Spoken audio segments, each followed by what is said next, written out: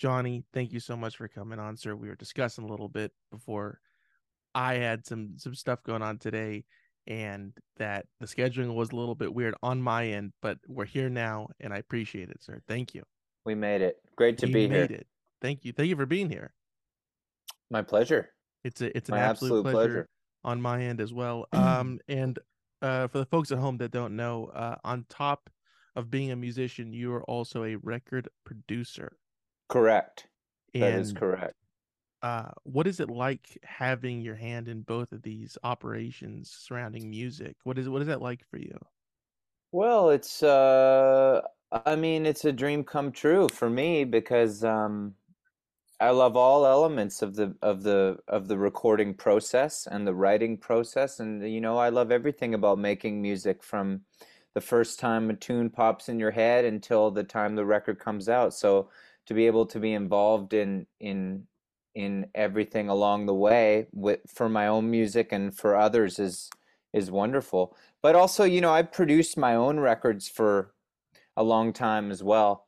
So I guess I've always kind of been a hands-on kind of guy, you know. Gotcha. Yeah, yeah, yeah.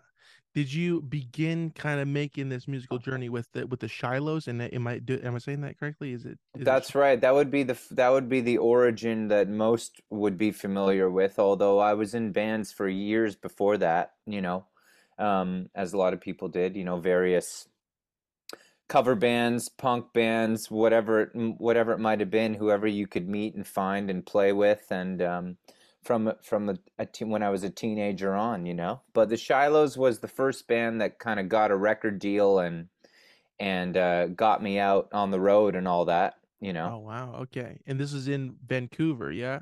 That's right. Yeah, we were in Vancouver. Yeah. Good Y- place.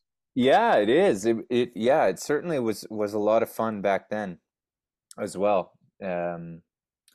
I I And I I it's more fun now, I've heard, but I don't know Could if be. that's I was actually thinking that the other day that I don't know what the kids are up to in Vancouver now.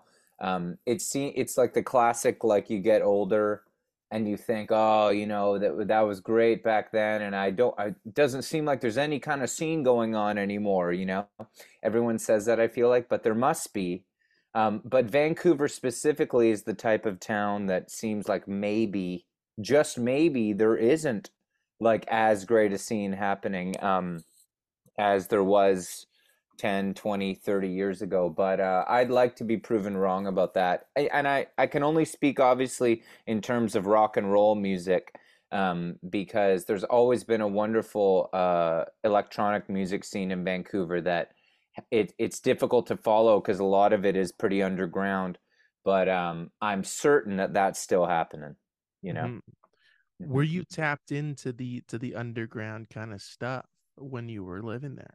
Yeah, when the Shilohs were starting out, it was kind of a groovy time because there was Vancouver really goes in stages of music, where it gets swept up in one thing a lot, and when we were starting out, it was a lot of kind of like stoner rock bands and like psych rock bands. This was the thing. It was like everybody took like Neil Young Cowgirl in the Sand and like doubled the length of it and thought it would be cool to do like twice as long a guitar solo. And you'd go to shows and it was really like sludgy, jammy, stonery rock music, really long songs, that kind of thing.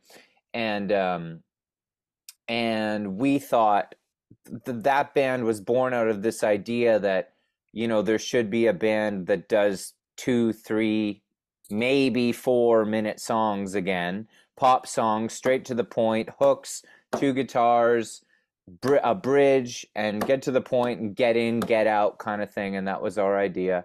But during that time, there was a very cool underground scene because in Vancouver, they don't like to keep clubs.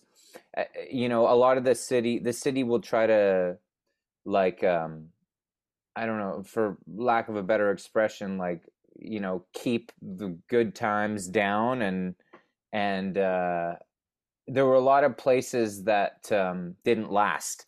So there would be pop-up like venues that would be all night long and underground in weird dark parts of the city, and we would all go there and watch bands, and it'd be a lot of fun. And none of it would be legit, so we did have a fun underground world back then. Yeah. Right, right. After that came a really big movement of electronic dance music in Vancouver. And it was actually really well regarded all over the world. I think that it was well known in New York and Berlin and all kinds of places. And I knew a lot of the people who were involved in that, and it was certainly a very, very cool thing. And a lot of the parties were a lot of fun. And they would go all night long, and it was a blast. And I went to a lot of them. But there was me, like, sat at my piano trying to write like Harry Nilsson type songs and make records that sounded like that. And yeah, we never really fit in. But then we got out, and we toured a lot, and we met a lot of bands from America, and we sort of carved out our own little thing with like-minded people from elsewhere. But Vancouver, yeah, was always kind of doing its own thing apart from me, I always felt. Hmm. And Mhm. where did you wind up after the stint in Vancouver? Well, I lived there long after. All these Johnny Payne records that have come out, I made there, and Vancouver was my home only until last year. And Oh now wow. I live on Vancouver Island, which is just a short trip away from the big city. But yeah, and I live out in the country, and I've been building a house for the past year Oh, for that's cool. myself and my wife to live in. And so this is why you've kind of caught me actually today, Jacob, in a bit of a it's always it's kind of a trippy thing, like because I've just been up there just like working on the house, and I'm dirty, and I'm drinking a beer here after working. I was putting some boards on. We were building an entryway up into our kitchen, and like then we were going to pour some concrete to build a step down into the crawl space. So this is more sort of the stuff that I've been doing lately. I have to switch hats very quickly here, but I'm really glad that we've got an hour, because I think you're helping me to transition back into the person that I like to be, which is a musician. So hopefully you can unlock, you can kind of break through this rugged, uh, working class exterior that I've built up, and get down to the essence of the real Johnny Payne again. Here's hoping. I will do my darndest. I'm But not sure that I even know that I can get back there, so maybe you'll be the man to do the job. we'll see. Time will tell. We will check in an hour, and Okay. I'll yeah, yeah.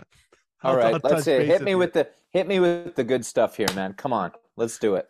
Going back to the Shilohs, was that is that, do you feel like that was the jumping off point, or a jumping off point for your music, stemming from there and going to where we are now? Yeah, of course. For sure. Um, I like to think of life in terms of no regrets.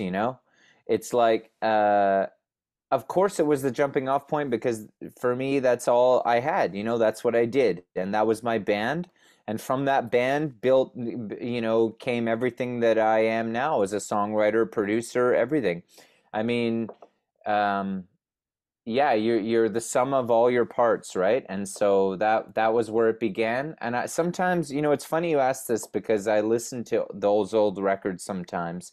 And I did the other night with Ben Frey, the drummer of the Shilohs. And I hadn't seen him in a very long time, and he came over, and as you do sometimes when you see an old friend, you get a bottle of whiskey out or something like that, and you say, let's listen to those old records from back in the day and see what they were all about. And it's funny, because of course you always feel like there's things you could have done better, and you're like, wow, I'd wish I knew what I know now then. But at the same time, they sound good. So yeah, that was definitely where it all began, and I'm proud of that stuff. But I definitely feel as though I've come a long way since then. Right on. Does it feel like it's more clear what it was about in hindsight now, looking at it, looking back at it now? I think that if you're talking about the Shiloh, I mean, we could do a whole podcast about the Shilohs if you like the Shilohs, because there's a lot to talk about there. We were a very interesting band, and there was a lot of hardship that went on there. There was a lot of emotion. Those were my best friends at that time that we went through a lot. You know, we had tours that I could tell you stories about for like 10 of these podcasts, man. Like we had some ragged tours that were like real um just grinding it out, playing some really bad shows for a long time. And it takes its toll on you, you know? And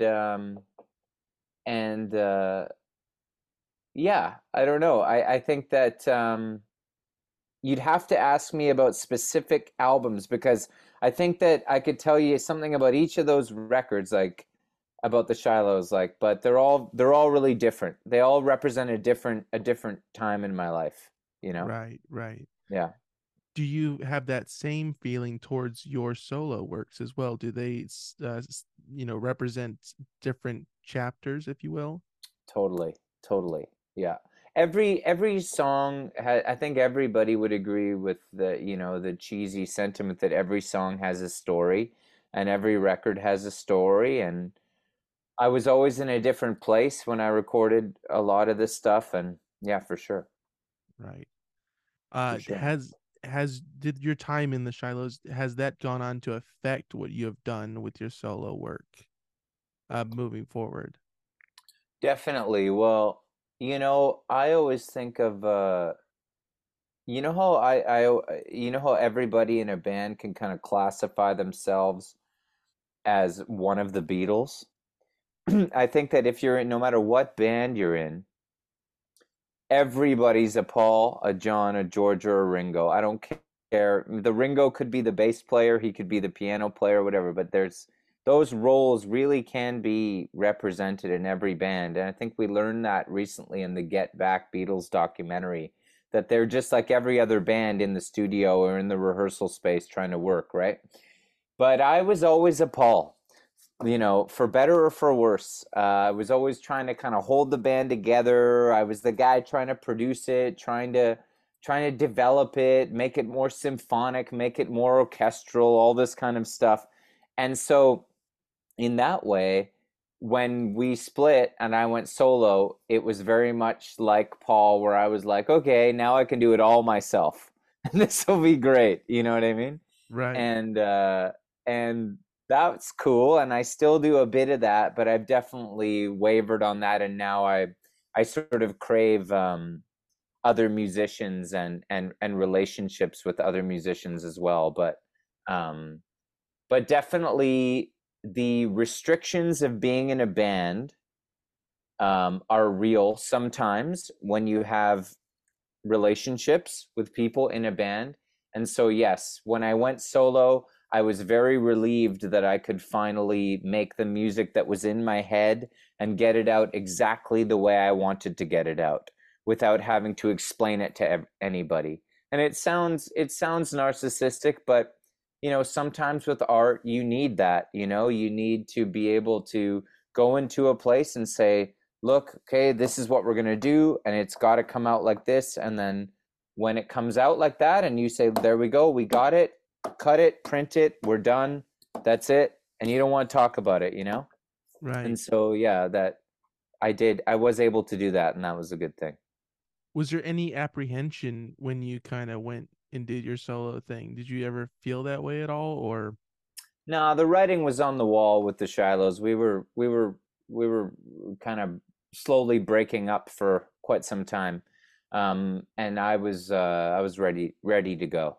You know, Mhm. so I had stuff ready to go. I had plans. I had things to do, and I went on and did them. And there was no hard feelings about that. So did Dan, the bass player, who's now he's making wonderful records under this pseudonym Fortunato Duruti Marinetti, I believe.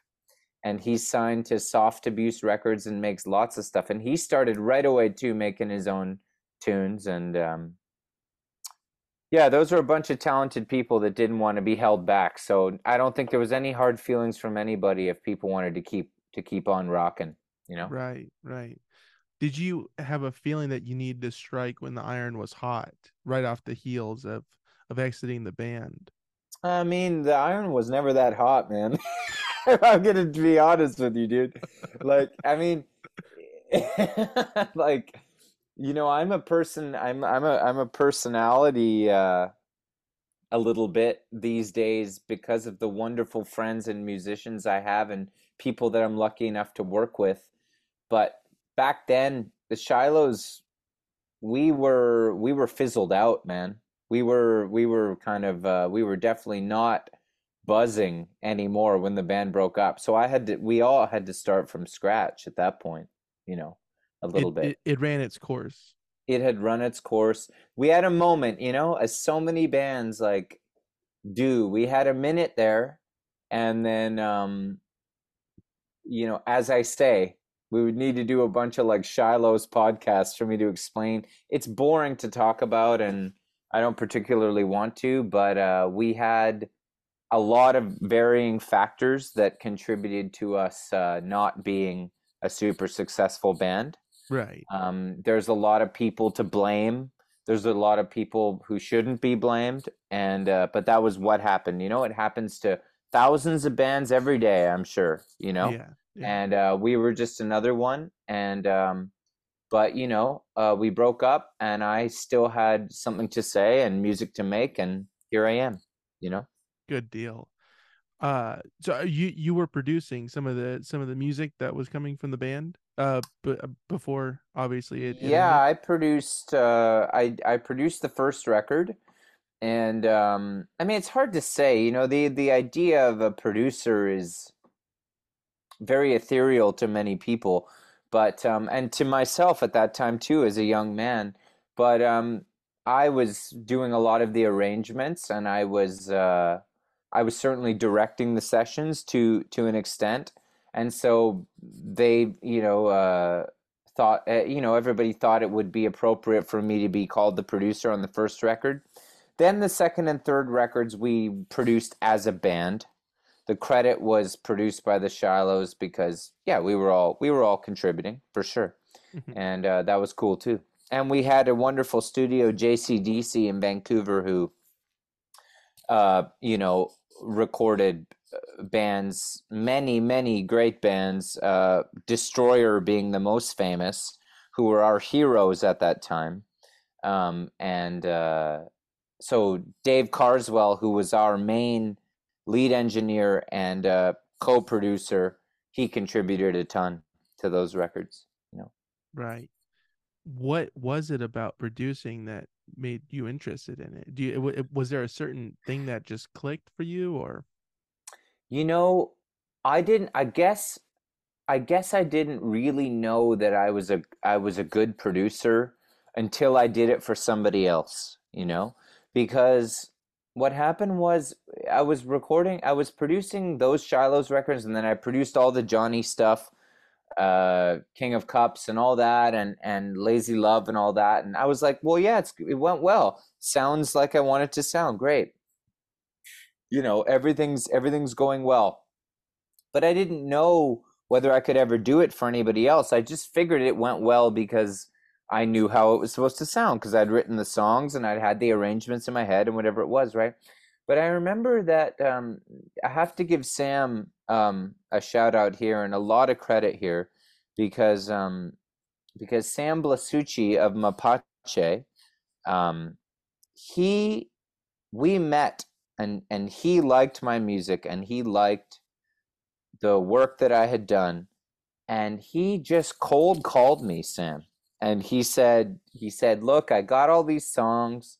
They're not really Mapache songs, and I want to record them, and I think I want you to produce it." And it was a very like these are these great stories because like it came from nothing. I don't even know where he would have thought that of to call me. Sam lived in LA. He could ask a lot of people, you know. I was up in Canada, and it was this thing. He had this feeling. Sam's got great instincts, right? Like for things like this. And I said to him, I said, not only will I take this challenge on, but I said, I'm going to give you everything I got because I love Sam and I loved his music. And I said, send me all the demos and let's get to work, you know? And he sent me all the demos and we just started talking about every song, everything. What are the influences? What's it going to sound like? What is the instrumentation? What are the effects? What are the, you know, what is the emotional meaning behind the song? What are we going to do? And we got deep, deep, deep into it. And then when I got into the studio, and this was really my first major production for somebody who wasn't, you know, me or like just a buddy who needed a hand in the studio or whatever, right? Like I went down to LA, I went to Liberty Street to Dan Horn's studio, and we got to work on the record. And I was like, okay, you know, how's this gonna go? And and it, you know, something really kind of just happened to me when I saw myself behind the desk without my own ego involved, where I was like, I don't need to worry about how I'm going to come across on this record at all. Like this is not about me. It's about Sam. It's about figuring out how to get Sam to sound the best on these songs he's written, to get this stuff out. This is my job. And when I figured that out, I realized that I could actually think a lot more clearly about the way to do things, to communicate with the engineer more efficiently than when your own mind and your own ego about your own lyrics and your own songs get in the way. All of a sudden I was able to think clearly about everything. I would hear the tambourine or I would hear the organ and be like, that's not it, that's not it, that's not it. But it wasn't because I was apprehensive about it. It was because I truly could hear that wasn't it for his music, you know? And then of course he and I would talk about every decision and we would come to the right decision in the end. But yeah, that was when it really all clicked for me, and that was a rush. Like you can't believe when I realized I can do this for others and actually get an incredible amount of satisfaction out of it, you know. And you know, from there on I just was so excited to keep doing it, you know. Yeah. Yeah. I forget the name of that album. It's his debut album, which Off my is off my stars it was Off My called. Yeah. Stars. You know, I should have opened by saying I don't really know your podcast. I'm sorry, but I also don't listen to podcasts at That's all all. right. That's all right. Sam has Um been on this podcast, and for those of you who haven't listened to it, go back and listen to the Sam Blasucci one. He's a great musician. He's a great guy to talk to, and he is really talented. And yeah, I mean, makes Sam terrific has, music. yeah, and Rayla has too, That's right. Yeah, Rayla too. Yeah, who and I go listen to love. that one as well. I Who checked is out your also Instagram in feed and I said, oh, who do I see who I know here, you know? Or just for Yeah, well, I appreciate it. And Rayla also plays with Sam. Mhm. Sometimes there's a rotation of people, it seems like, but yeah, Rayla She's is pretty much his rock solid bass player, live bass player though. Yeah. good, good, and she's a great artist in her own Oh my right too. God, Rayla's, I can't, don't even get me started on what an amazing person she is. I love her so much. Yeah, Yeah, she's she's great. and she's so versatile because she plays in different bands. I mean, this band called Sad Girl. I don't know if you're familiar with them as I- well. I'm starting to see all the stuff that she's been doing. Like I say, I live out in the woods and I don't really have internet access, but people tell me people tell me about this stuff and I'm very impressed, you know. Yeah, yeah, it is very impressive. Yeah, and yeah, great music. It seems like you surround yourself with great musicians, which is a good way to live, Johnny. This is you know, it just happens organically, man. I guess I've done something right, you know. Taking a step back, I read that you have a hand in contributing to some producing with Tennis, that band Tennis. Um, no, I would not say that I mean, I made my first EP after the Shilohs with them, and we all co-produced it together. But as far as their music, no, no, no, never. I did a couple, one, maybe two string arrangements for them. Um, and we worked together a ton. Tennis and I go way, way back to Shiloh's days. We toured a lot together. But no, I have never produced any of their music. They're very much a self-produced band, aside from back, when they were doing stuff with Richard Swift and all that. Mm-hmm. But no, no, no. I've never produced anything for them. So I got that wrong. I'm gonna strike that from the record. Okay. That's okay. um, yeah, they're fantastic though. Great band. Great Um, band. Great Great band. band. Are they from Canada as well? No, they're from Denver, Colorado. Okay. Okay. Now they live elsewhere. But Yeah, I met Pat and Elena a very, very long time ago, and they maintain two of my closest music friends in this world, Good for deal. sure. Good Yeah. deal. I have to actually also say, in case they're listening right now, because uh, that I was talking about producing and about Sam off my stars being kind of the first thing that got me there. But actually, I did a record before that for this band called Ponytails, who were from Vancouver, just before.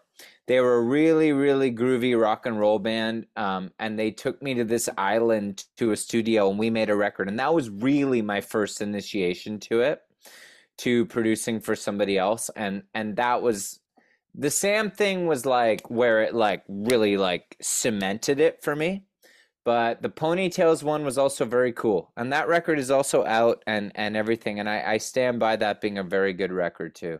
They're a cool band. When you were producing Sam's album, what was going through your mind? Were you kind of making a checklist of what you kind of thought you would want a producer to say when you were working with other people, or did you kind of leave it open ended for him to ask the questions and do this kind of thing? um, well, the way Sam and I work is that we have a lot of dialogue leading up to the sessions. We talk a lot beforehand on the phone. We don't Zoom.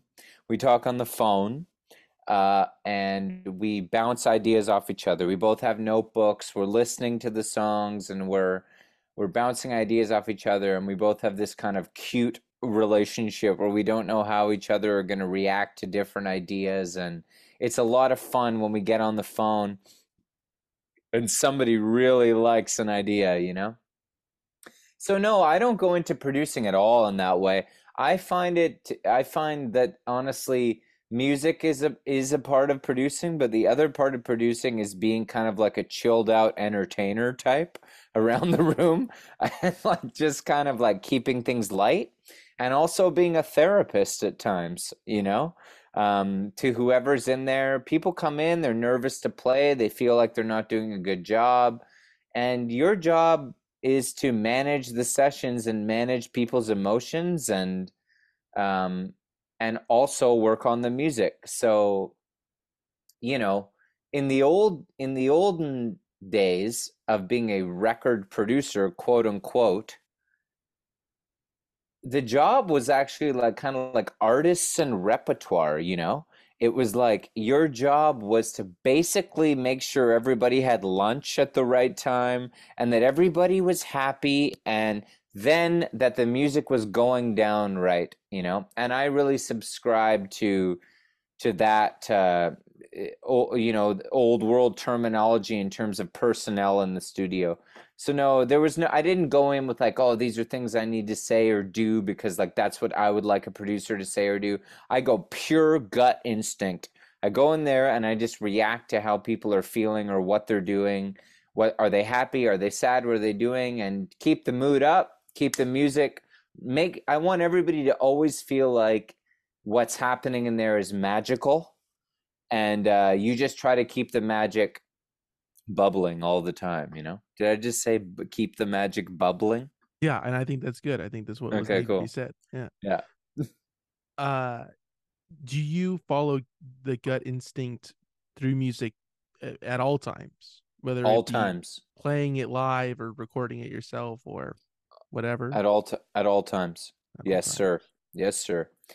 Sometimes when you're mixing or doing things that are a little bit more technical, unfortunately, you can't go gut instinct in those moments because there's computers involved and programs and plugins, and you can't really just you can't really go all gut. So when you're mixing it, actually, but you can still go a bit gut. But sometimes when you have to, when mixing is the other side of the brain for me.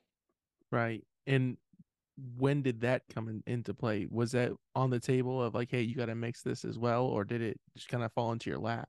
I only mix, uh, I only mix records that I really love and believe in. I don't like mixing. Uh, if anyone's listening that wants to hire me, I probably won't do it because it's not my thing. But producing is what I'm actually like really, really good at. I've learned. Songwriting, I'm okay. Guitar playing, serviceable. All that kind of stuff. But producing is what I'm really, really good at, I think. And mixing, I'm pretty good at, but only if I really like I'm in love with the record. So I did it for Sam, and I did it for my friend Sarah Jane Scouten, who's a wonderful country singer from Canada, who I produced her record, and I mixed it as well because I really believed in the record. And I'll mix some of my own stuff too, but it's not really my thing. I know too many other people who are really good at mixing to like, you know, why try to do it all, man? That's what I say, you know what I mean? Like too many people try to do it all, and Mm, I'm kind of like, you know what? Why don't you just do the thing you're good at and let the other people do the thing they're better than you at, you know? right, right. That's what I think. I see where you're coming from on that. I do. Do you work with a mantra or a thought process when dealing with music in any facet?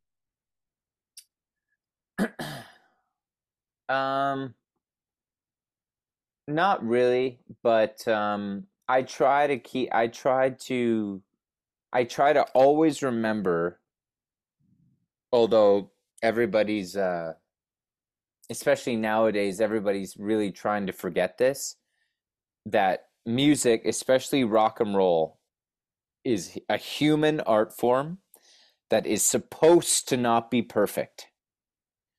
And I forget this myself at times, but it is in a way a mantra because I'm always trying to remind myself that the what is good about rock and roll and about recorded music are the moments that feel inherently human, where there's a little mistake or a crack in your voice or the drummer drags a bit or pushes or whatever. And when you go back and you go through your record collection, you listen to Marvin Gaye and you know the Beatles or anything.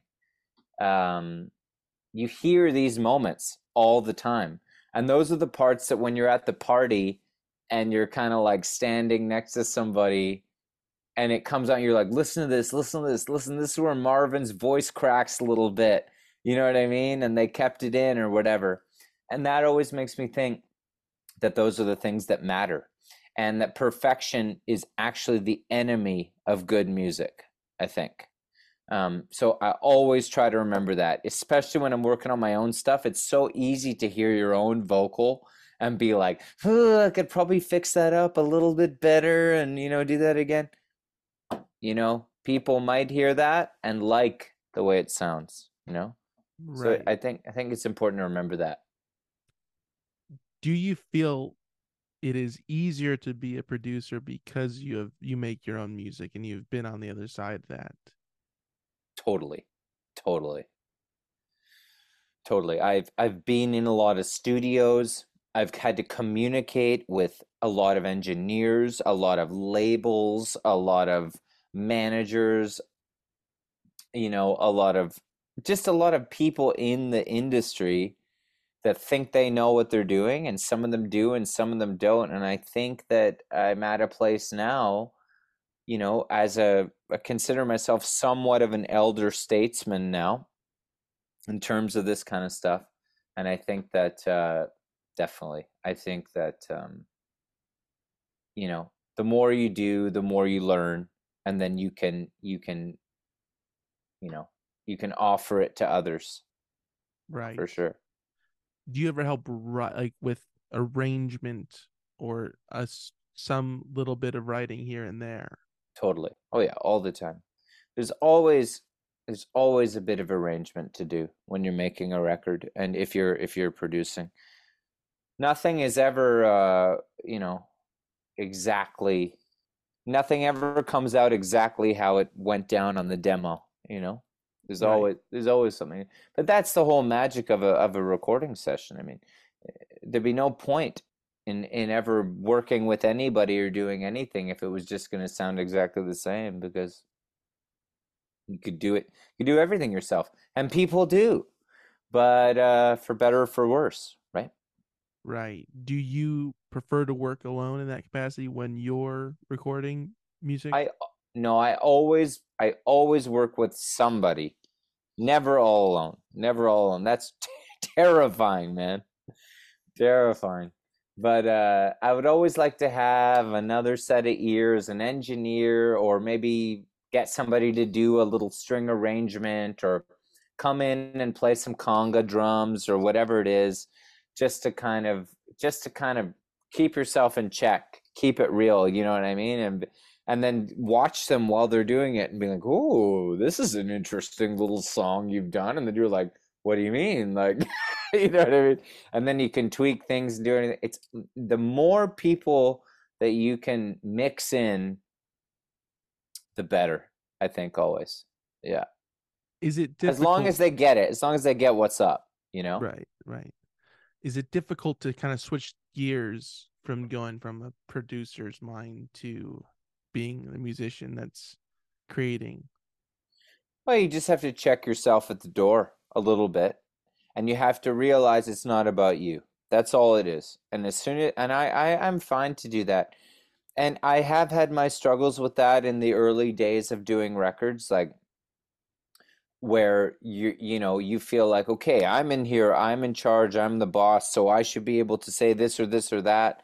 And the artist will be like, no, I don't want that. And it's easy to get a little bit like, what do you mean? Like, but I let that all go a while ago, um, and realize it's not about you, and your job is not to impose your opinion, like, of what something. Okay, here's a better way to explain it. As a producer, if you have an idea, because you have 1,000 ideas in that room, right?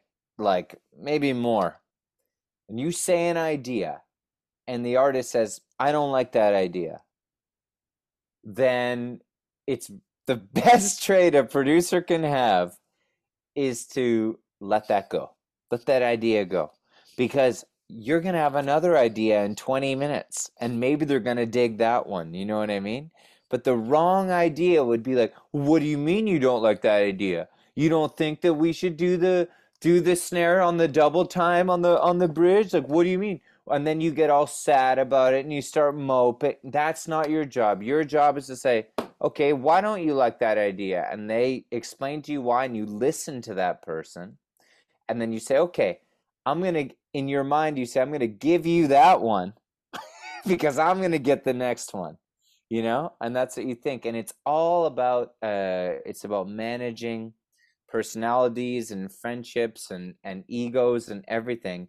And then it always comes out in the wash and evens out, right? So you say, "Okay, no worries, we'll do the drums like that." And then 20 minutes later, when you're like, they're all happy because they got that drum idea down. And then you say, "Hey, what if we did the bass a little bit like this?" And they say, "Hey, great idea." you know and in the end, the whole thing comes together like a collage and makes this beautiful thing that you've made together, because you've figured out how to communicate. And communication is the secret formula behind every single album that's ever been made, you know?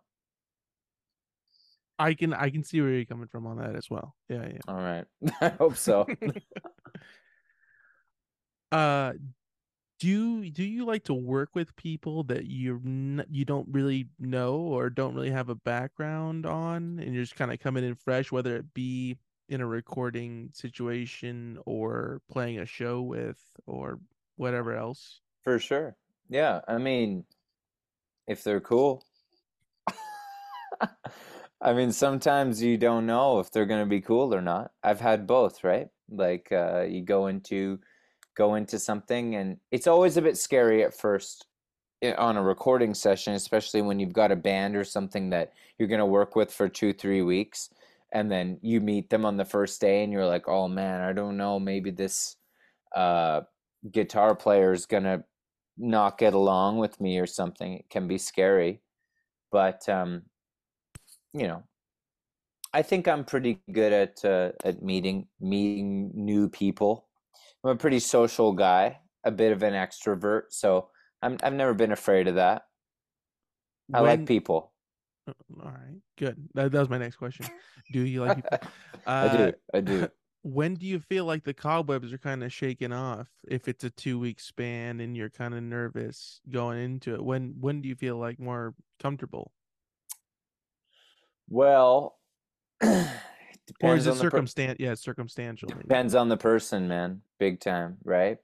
Unfortunately, there in a recording session, there's always a little bit of a sandbox kind of situation at first, where it's a bit of a drag that it is this way. But I've encountered it a few times that like there's often somebody who wants to say something, wants to talk a lot and have a lot of opinions, and you feel like they're almost like posturing a little bit.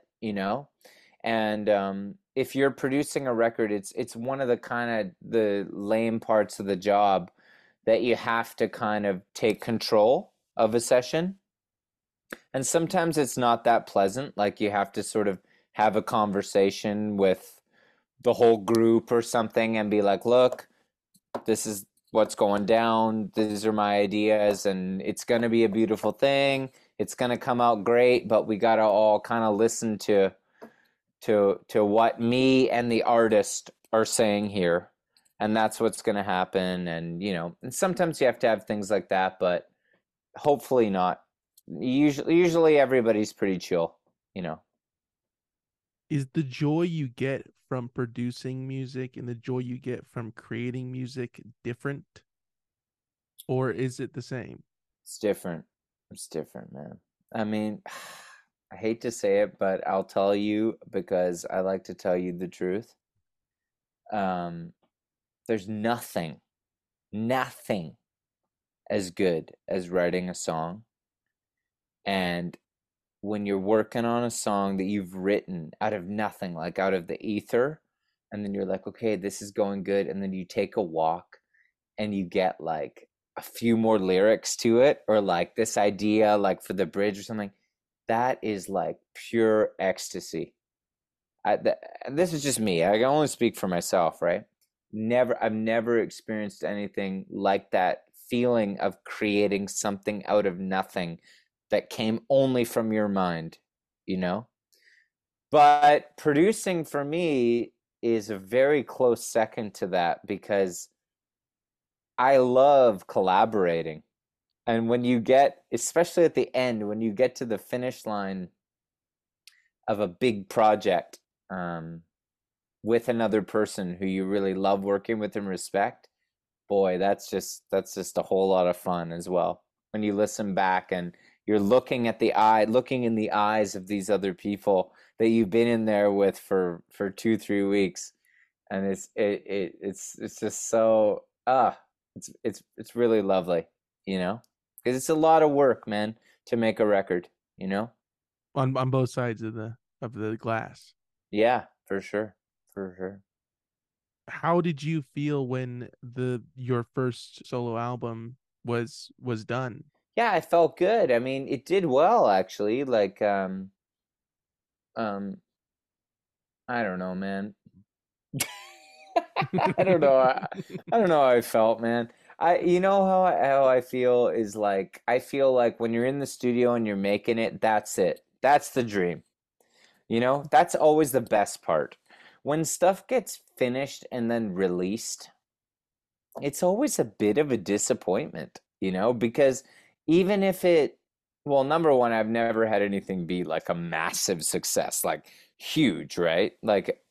But even if it did, I feel like there would always be something to be slightly disappointed about the way it came out or the way people interact with it. But there's always a moment when you're in the studio, when you're hearing it back, you like do the vocal or you're doing something and you're hearing it back and you're listening to it and you think in your mind, you get this thought always, I don't care how old you are, what the song is, you get this thought, you think, wow, that sounds good. And maybe, just maybe, this is going to be the tune that's going to do it for me, you know? And Right. that only happens when you're hearing it out of the playback of the speakers when you're recording it. And that's it. I always tell younger musicians and people I know that that is it.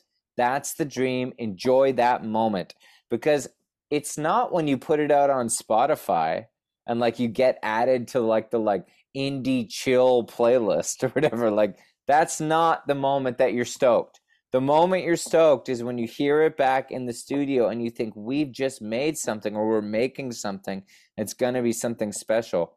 So like releases never really like blow me away, you know. For Mhm. me it's like I'm an artist in the you know the sense of the word that is like, I get stoked on the making the art, you know.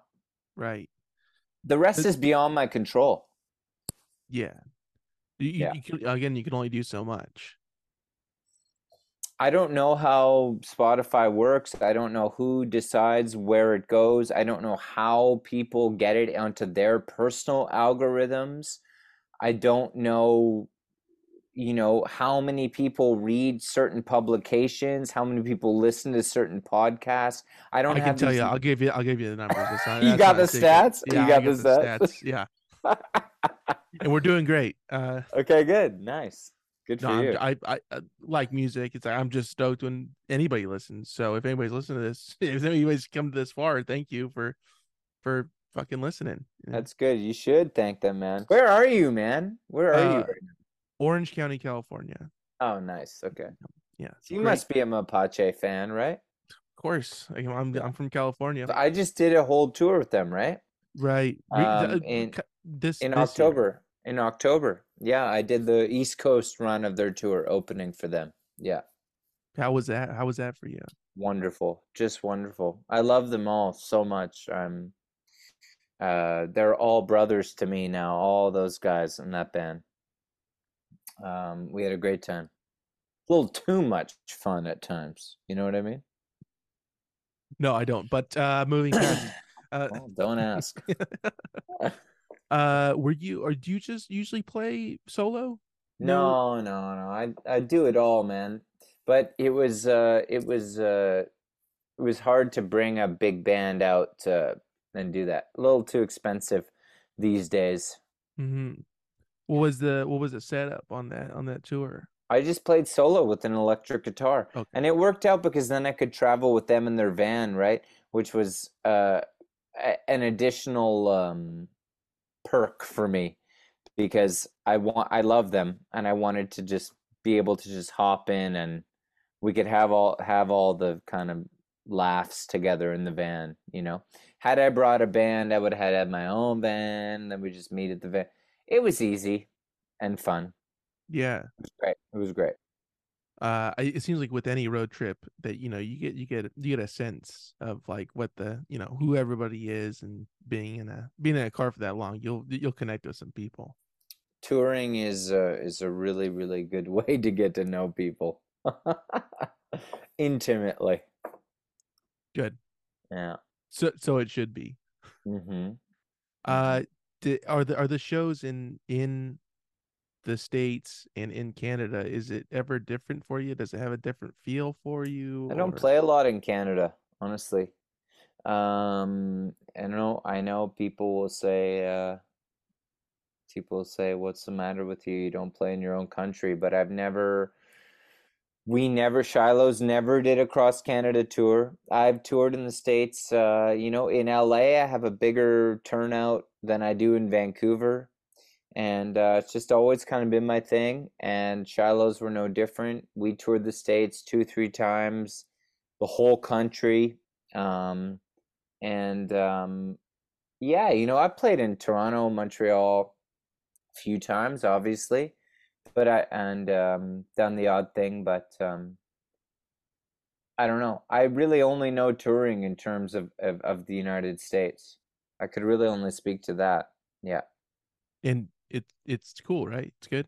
great, All right. great. Great. I'm sorry I Food's didn't say food's great. getting harder. Food's getting harder.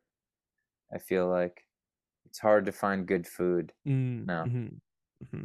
It's like, especially as you get a bit older, you get into your late 30s and then you're like, if you eat like processed food, fast food for like 5 days, even, your body really feels it.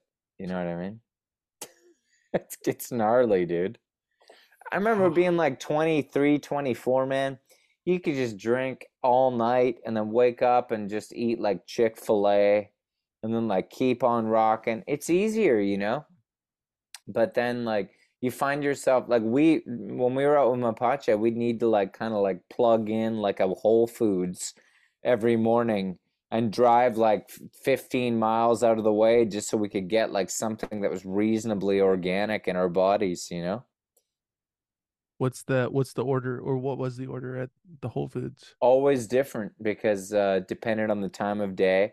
But we got into the hot bar, where it would Mm-hmm. be like get some steamed vegetables, a little bit of chicken, maybe a little salad, whatever, eat something like that. Kombucha, big, a lot of kombucha.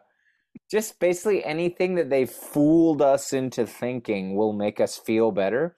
And actually, it is a bit of like a kind of a hypnosis, kind of a mind trickery kind of thing that you're like, yep, I'm going to drink this green juice and this kombucha and eat some salad. And of course, I'm going to forget the fact that I drank 10 double tequila sodas last night.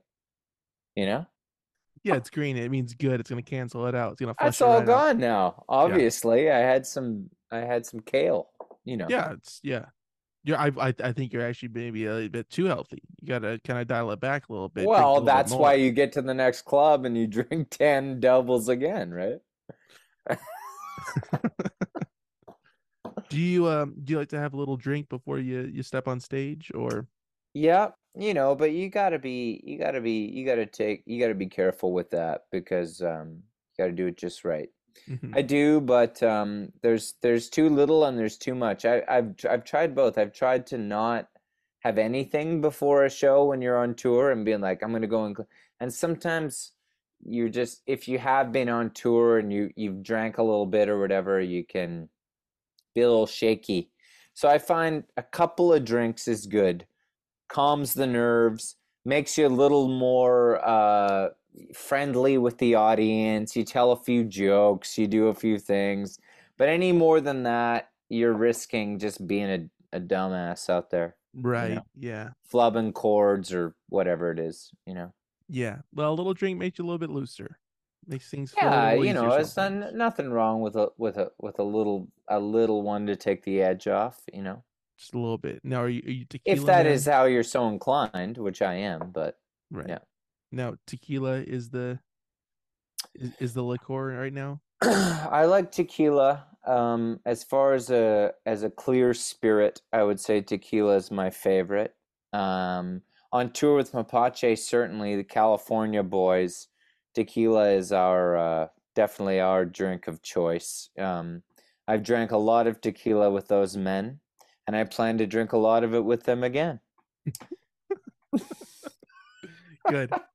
And Hornitos is kind of on the fence about sponsoring you guys, or you guys I are in wasn't I talks. wasn't aware that sponsorship was on the table, But I'd like to tell the fine folks at Hornitos that I am available and open to a sponsorship at any time. Me as well, Hornitos. Let's do it. Let's Yeah, do the thing. Come on. yeah.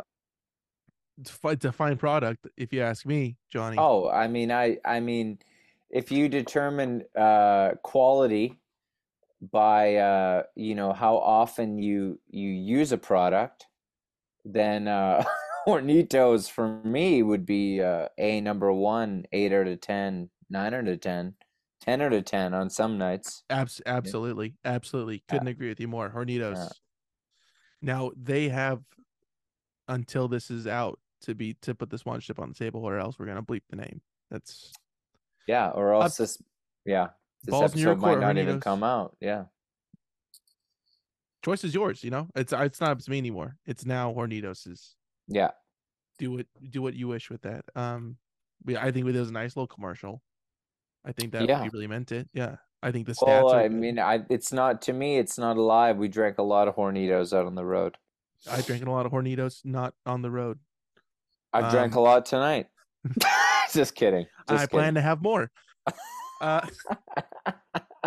I'm joking, of course. no, yeah, of course, no. It's a Monday. We're in when that's on Is it Hornitos what night. what day is it? It's Monday? Monday. That's Yeah, good. Yeah. Okay.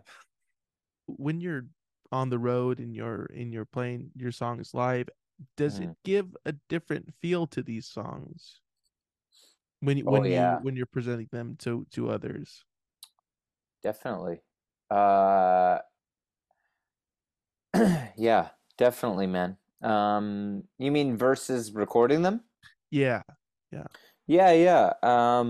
Yeah, I mean, playing solo is a real treat because you get to really, you don't have to think about the band or what they're doing or whether they're playing the music correctly or anything. So what you do is you look out into the audience and you look at people's reactions, and that is a real treat to just watch people react to your songs and your lyrics. And I sort of explored that a lot on this recent tour where I would do them different ways, play them a little quieter or a little louder or whatever, and watch people and see how they'd react. And it was a lot of fun. And then obviously, of course, people will come up to you after the show and tell you a song they liked or whatever, and that feedback is very rewarding. Mhm.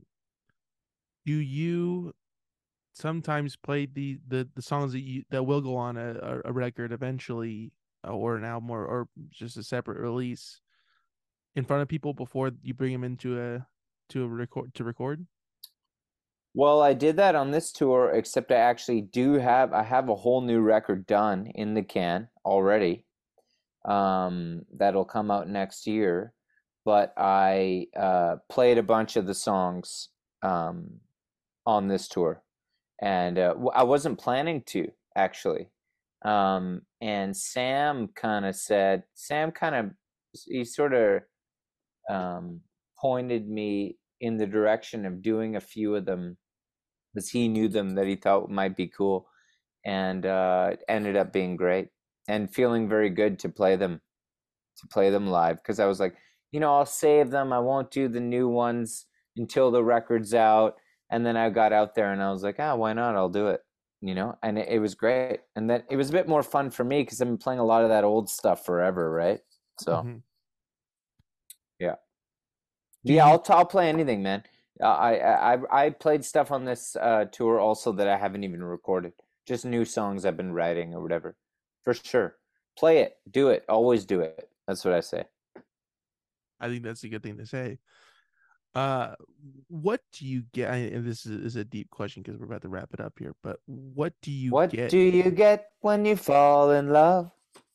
Is that where you're going with? No, I know that's a new one off the album. I didn't want to. Yeah. I mean, we can debut it here, but I just feel bad at maybe it's a single. Mm. I don't know what the track listing is. What do you get from creating music in all these different aspects and all of its forms? What do you get from that? You know, it's I have a podcast and it's called Impossible Way of Life, And we call it that because Robbie Robertson in The Last Waltz is talking about touring and about making music and about, and he says it's a goddamn impossible way of life, you know? But he has this smile when he says it. And I think that the smile is about this idea that you wouldn't take it any other way, you know? And I think that what I get out of it is that it just is the only thing that I know how to do, man. You know, like I knew it when I was a little kid and I used to watch Singing in the Rain and I couldn't tell you what the actors looked like or what the scenes looked like, but I could always remember the songs they were singing and what it was. And as much as I tried at different points to get into other things, I think that music was just the only thing that gave me this certain feeling that was right down there in the guts that like you know how I'm rambling, but people talk about having a job and it never really kind of like you just work that job and it doesn't really fulfill them completely, but you make a lot of money maybe and you have a good life. And well, I've never made a lot of money, but I can tell you what, that those moments that when you're really in it and you're making music and you're recording it or you're playing it and you get those just kind of like those wow moments when you're up on the stage, you're in the studio or whatever, the satisfaction of knowing in those moments, because it does click for you where you're like, this is what I'm meant to be doing. This, I know this because it's speaking to me through my whole body and soul and everything. That's worth, all the riches in the world to me. And so that's what I get out of it. And I'm in debt building this house. I'm people could say, what the hell are you doing? You know what I mean? Go get a real job. But I can't because I wouldn't be happy unless I could hear those tunes getting laid down and then listen back to them later and feel the pride of adding new beautiful music to the world via whoever I'm working with. And so that's what it really means to me. Is that what keeps the kind of flame of interest within music going? Is it a large portion? Is that a large log on that fire for you? Oh man, for sure. I'm almost 40 years old, man, and I will never retire in the music industry, you know what I mean? Like I'm not going anywhere because I made a decision a long time ago that that was all I know how to do and that's what I was going to do and that's what I'm going to keep doing. And it would have to be some strong other factors in my life that would make me have to slow down or stop. But it keeps me going every day. The fact that a great friend of mine told me every time you sit at the piano, you never know if you're going to write Imagine, you know? And I always think about that because it's totally true. Like, Imagine is not the greatest song ever written. Like, it's a very simple song that John Lennon wrote. And you never know if you sit at the piano that you're not going to place your fingers on those keys and write that song that's going to resonate with millions of people around the world for whatever reason. There's only 12 notes in that scale, and you might just do it.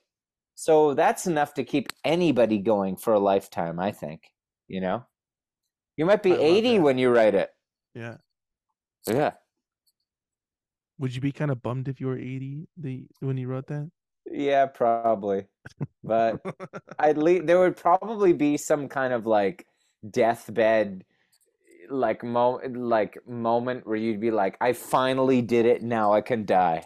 Or something like Probably, that. yeah. You kind of want to see the fruits of the labor though, a little bit. I guess so, but at least yeah, I At don't least it know, was man. done though. That's also a good point. I don't really think about the success, like it's more about the journey, like I was saying about being in the studio. It's all about the journey for me. Like it's like keeping trying to do it. And honestly, probably if I did it at 80, I'd be like, might be able to do a better one. Okay, I wrote Imagine, but I might be able to write Like a Rolling Stone still. You know what I mean? Like Do you think that there is a point that you could hypothetically reach that, you wrote Imagine, you wrote like a Rolling Stone, is there a point that you say, okay, I'm nourished, I'm fulfilled with what I've created, or is there always that hunger that is never able to be, you know, I don't know that I filled? would call it a hunger because i- I'm already fulfilled. You know, I feel already nourished by what I do.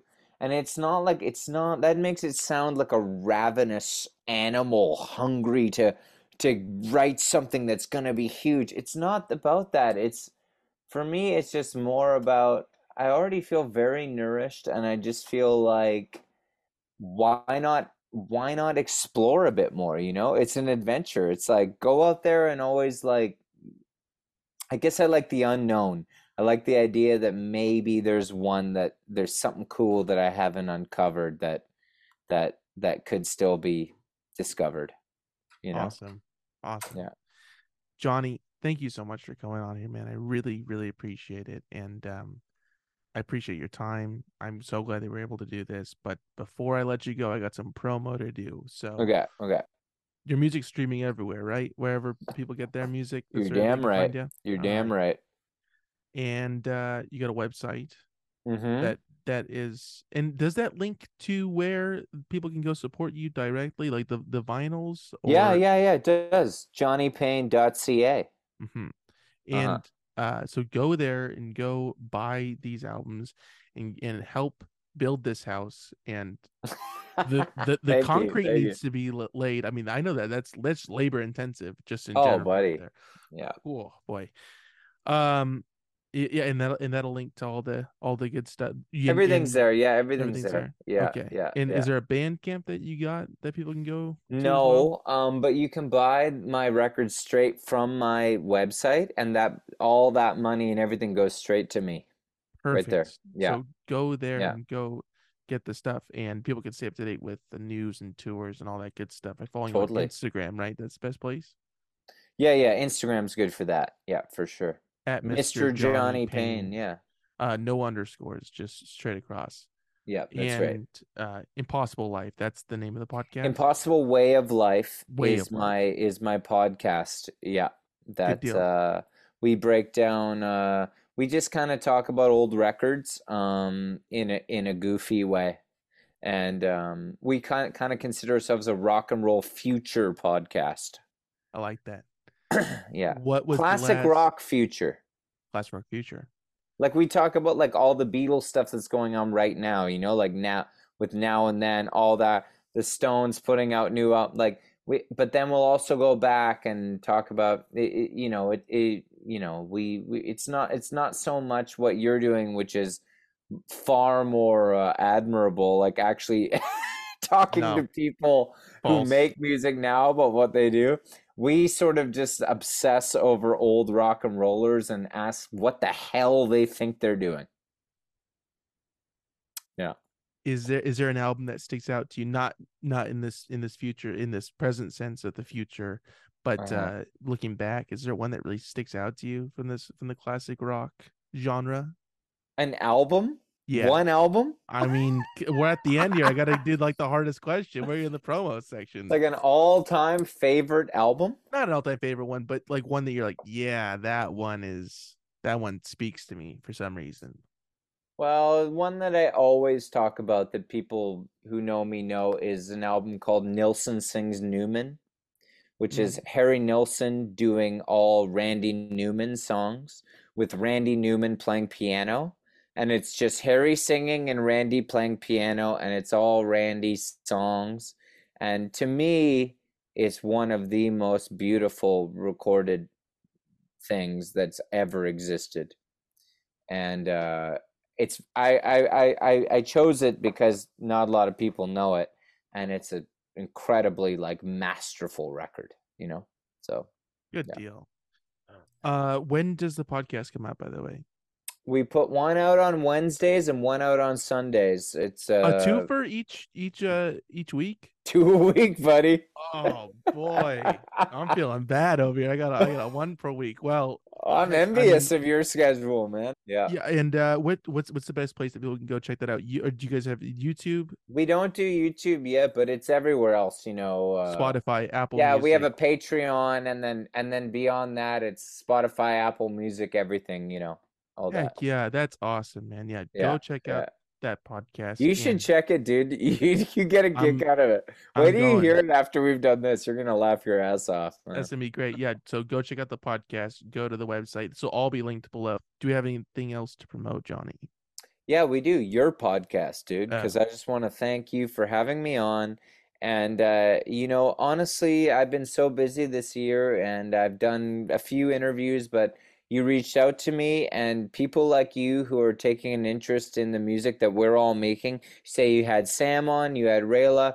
I saw you had a lot of other people I know. I just want to thank you for taking an interest in what we're all doing. It's really, it makes us all feel like we're doing something, That's well, nice. let me assure you that you are, and I appreciate your time coming on here, Johnny. Thank you Yeah. so much, sir. I'm gonna stop recording this, and I'll talk to you in a minute. All right? Okay, buddy. Thank you, sir.